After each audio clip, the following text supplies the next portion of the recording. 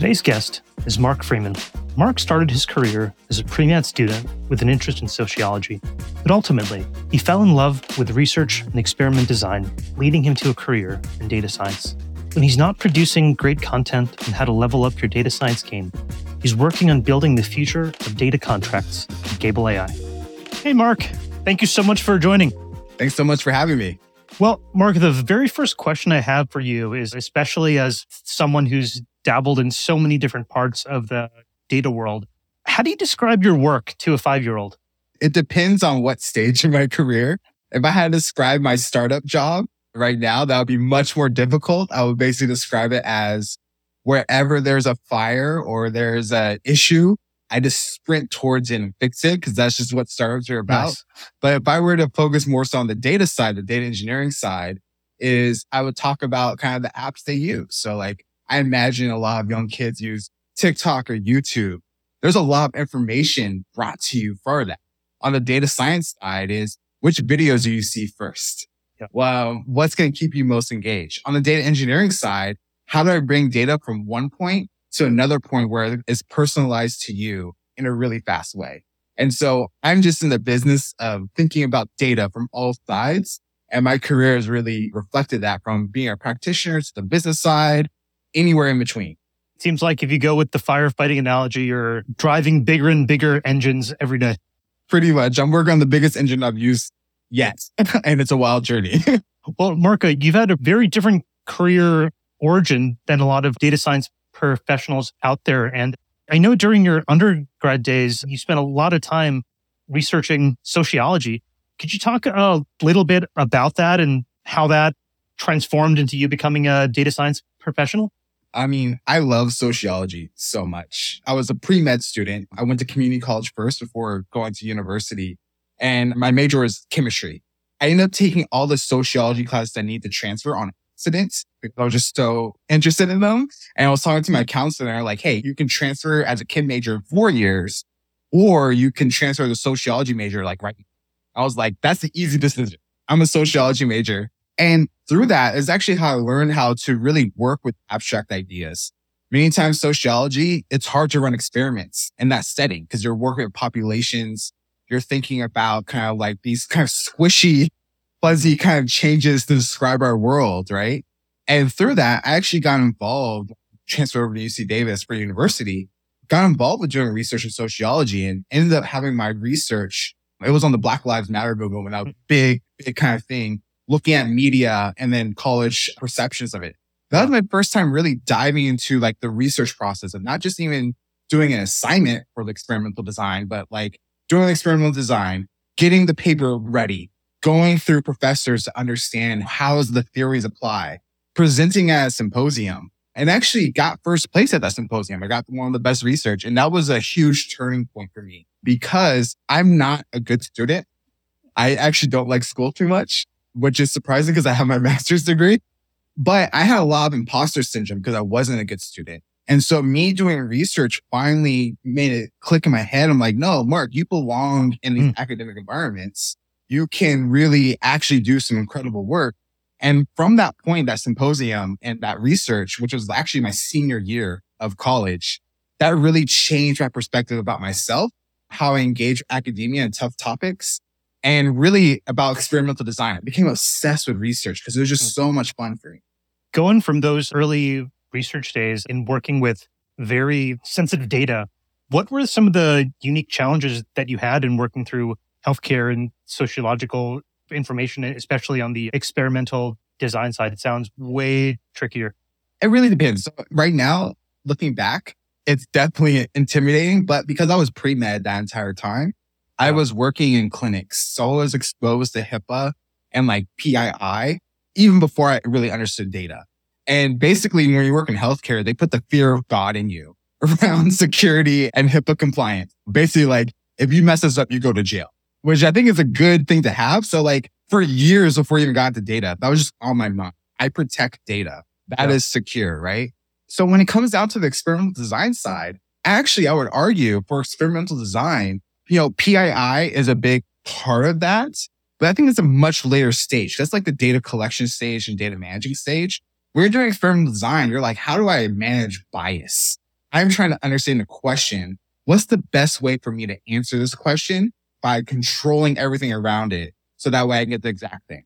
And being in sociology, like I said before, you really can't do experiments. There may be natural experiments that you run, but many times you're doing observational studies. And that's where I really specialized in, especially when I did my master's. I did in community health prevention research, so bridging the healthcare with the sociology and for quantitative analysis. And through observational studies, I really learned, okay, we have data.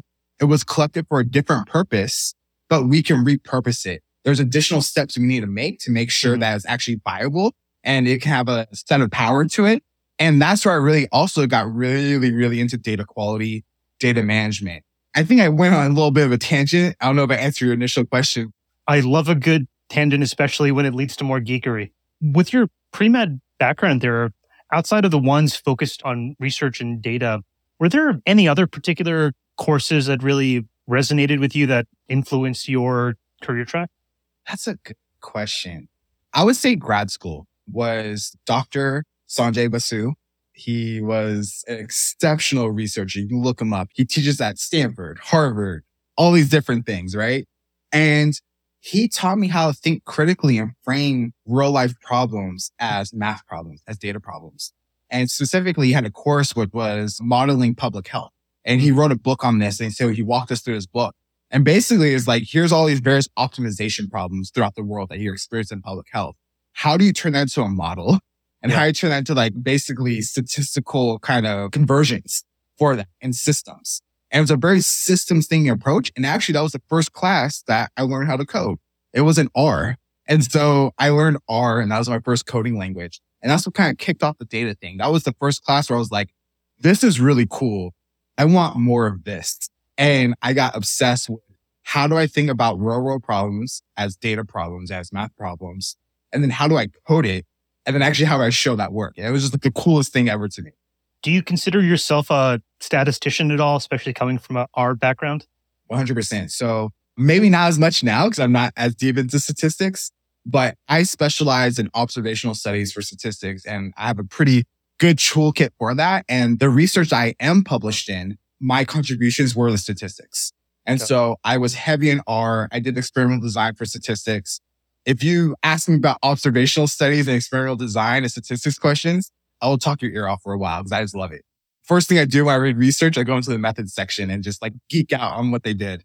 I still remember my very first econometrics course in school. It just totally kicked my butt and I don't share your same passion, but I'm glad that folks like you exist.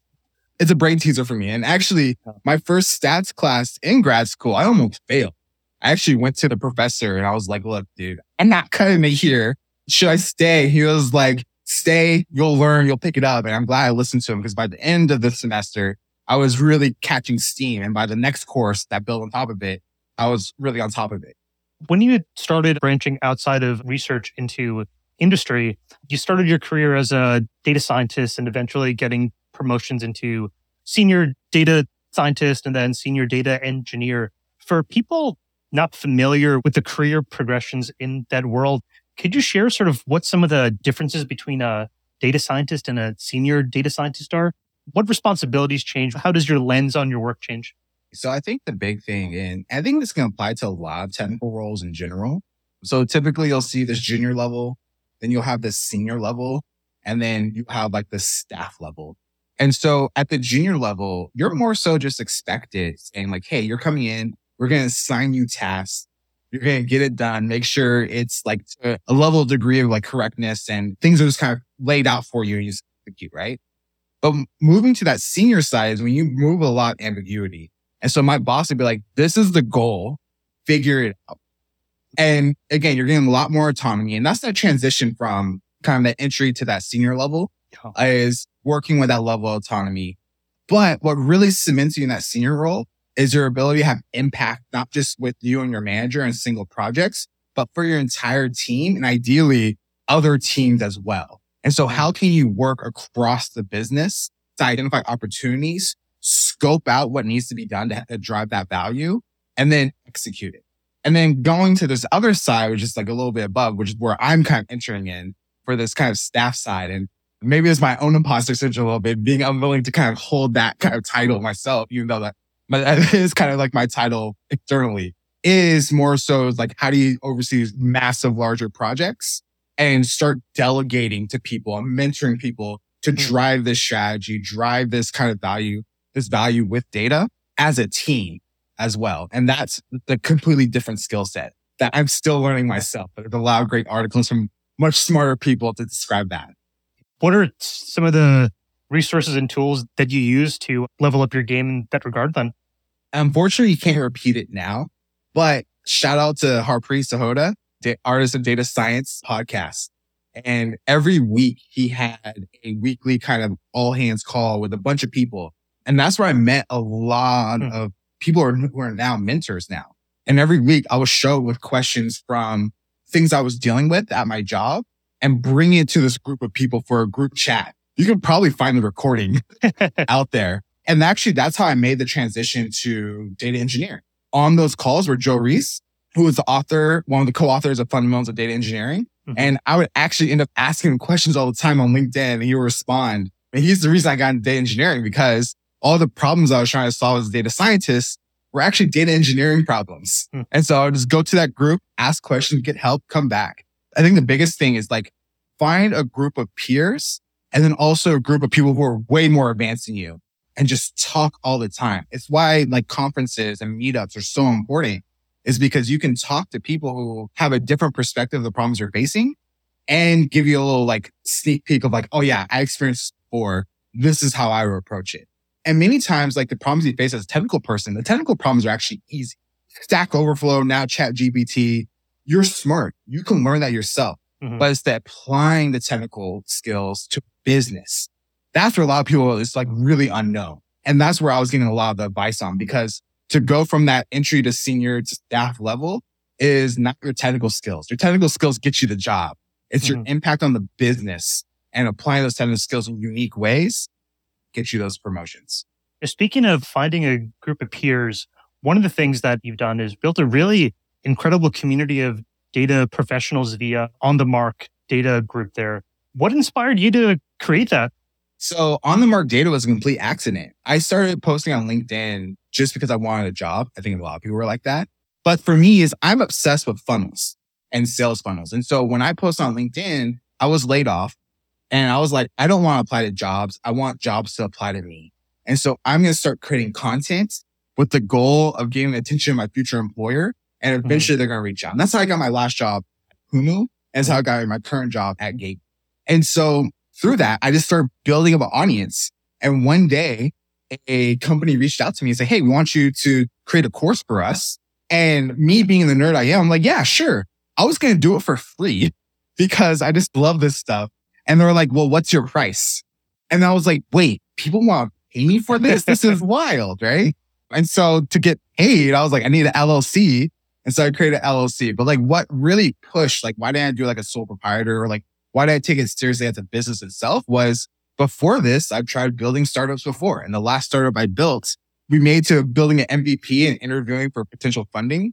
But we ultimately decided it was a bad idea and not pursue it. And I just saw the gaps I had as a business professional and as a founder.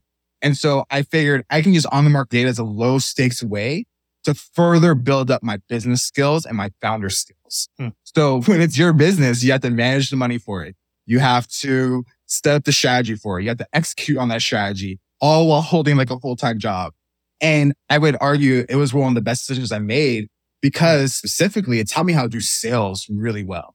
And being a startup now, I do a lot of sales stuff from a technical perspective, but I got that experience from On the Mark data where I was doing sales calls with marketing teams, or I was doing sales calls with executives who want to do go-to-market stuff. And through that, I learned how to have like my whole sales process and how to get people hooked and how to find the right customers. And so it accomplished my goal of really picking up my business skills. And I still have it now as an outlet for me to grow in the future, but we'll see. As you were starting to create that and scale things out, what were some of the earlier inflection points that let you know that, hey, I'm on the right track? Definitely. I think the biggest thing was joining Ken G, who is a very popular data science YouTuber and a good friend of mine. He started a media agency, and basically they give you brand deals to work with people.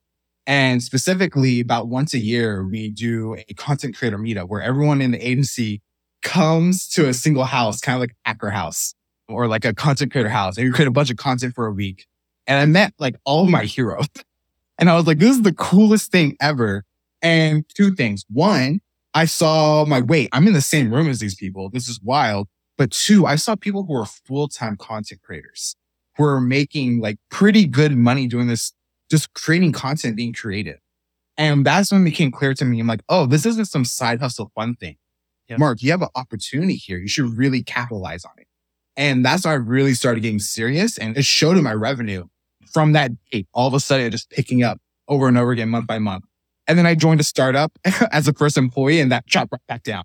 That was, I think, the biggest inflection point was seeing like this content thing is just fun and games. There's actual real business and money to make here. And if you take it seriously and drive a strategy with it, you can really do some amazing things. In terms of your content strategy there, then, are there any particular areas you draw most inspiration from as you're thinking about new types and mediums?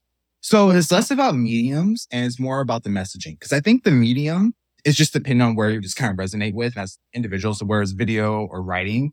But I think what's more and more important is understanding who your audience is and understanding what messaging resonates with those. I spend so much time. I do interviews and one-on-ones with so many people all the time because I'm trying to soak up. How are you thinking about problems? What's important to you? What's going to make you like kind of tick and like really try to engage? That's what I'm obsessed with. And so now when I create content, my audience are data practitioners who are on the more senior side and also leaders and like connecting those two audiences, right? And so I just focus deeply on what are the challenges of practitioners selling up to leaders? And then what are the challenges of leaders engaging with practitioners to understand what's happening on the ground? And by focusing on that message over and over and over again, you really start to build a niche. People see you as that person to listen to. And that's why you really start building an audience. It's that repetition. Anyone can do this. It just takes a long time and a lot of effort. The 10-year overnight success story. Yep. I'm like, I think 4 years into this now. And I feel like I'm just now starting to get that inflection point. In looking over your newsletter, a term that was new to me there is GTM engineering. So as a sales and business development guy, I think of in GTMs all the time, but can you share a bit more about what GTM engineering is and how that's different from other GTM approaches? It's a completely made up term, but the founder of the startup I joined, the CEO, Chad Sanderson, he has a large audience and I have a large audience. And so we have a unique problem where our problem isn't finding attention for the startup. Our problem isn't getting leads. Our problem is that we have, we're getting millions of impressions a month and lots of people messaging us. How do we optimize on who are the right people to talk to when you're a lean startup team? And what we found is that by instead of, I'm not a marketer, I'm not a salesperson, I'm an engineer who happens to get into that world. And that works in my favor or in my benefit when I work with developers because they want to talk to other developers. And what we found was that if we take an engineering-based approach to go to market, thinking about the underlying data behind it, what are the underlying systems behind it, and really approaching kind of like doing sprints for it, is you can actually create a really strong system to drive your funnel, to bring attention to it and understand your expectations. And so I argue that go-to-market engineering, that the definition I'm coming up with right now or coming up with in the article was using engineering best practices and systems thinking to get your first set of customers and drive your go-to-market adoption for a company. Along those lines, tell us more about what you're cooking up at Gable. Gable's been the wildest journey I've been on so far. So around last year, actually, been about a year, Chad Sanderson, I interviewed him in my newsletter and he was like, Mark, well, it seems like you're looking for a new job. I'm about to start this startup. Why don't you leave your job? And the next day I said, yep, I'm quitting. And I quit my job the next day, put in my 2-week notice. And basically I joined the startup officially in February by like startup, you work kind of in between that. And so I joined the 3 founders specifically on this concept of data contracts, which is essentially API-like agreement between data producers and data consumers. So think like software engineers in the database and data scientists in the data warehouse.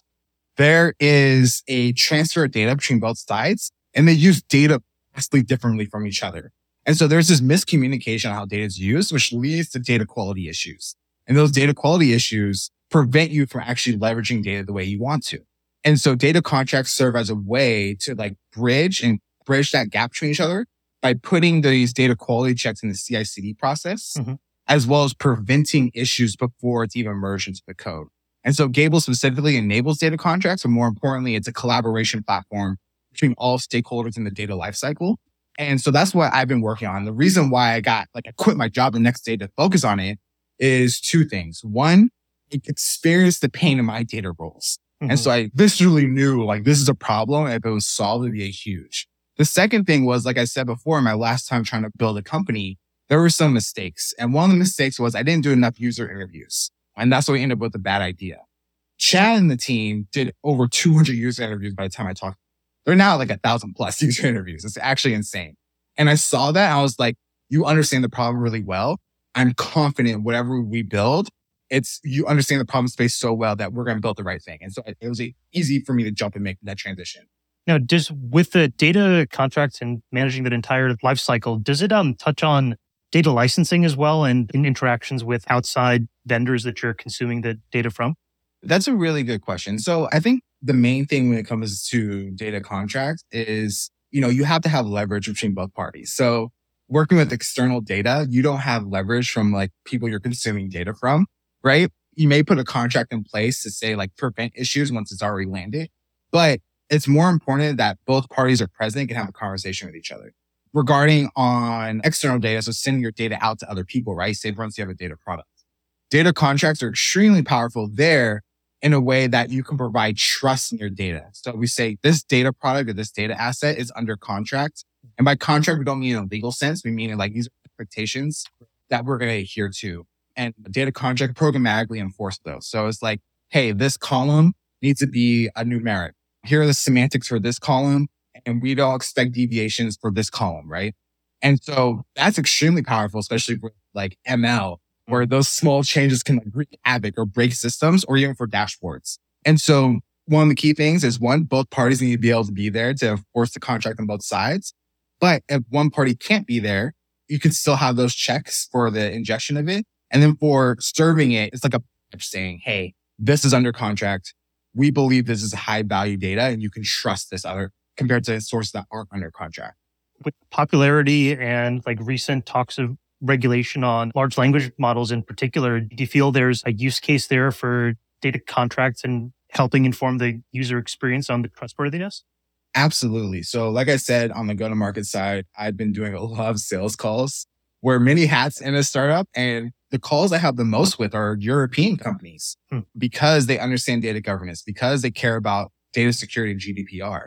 And so taking a step back just from AI just in general, like data security and data governance, we're essentially building a data governance as code solution. Many times when people talk about data governance, they have these amazing kind of slides and frameworks and like understanding the business, right? But then the challenge was, well, then we have all these rules, we have all these understanding. How do you enforce this at scale? And so data contracts enable these data governance people to actually enforce their amazing ideas at scale.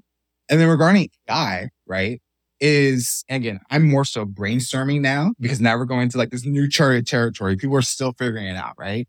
But conceptually, the big reason that I pushed into data engineering was Andrew Ng talking about data-centric AI, where essentially is for model-centric AI, which you'll focus on like the 2010s, right? You put a stronger model and then you get these better results. Well, now you put given better data with maybe weaker models and you have way better results. And so thinking about the accuracy of your AI or the reliability of your AI, data quality is paramount for that. And you can put controls in place before the data even reaches the AI model.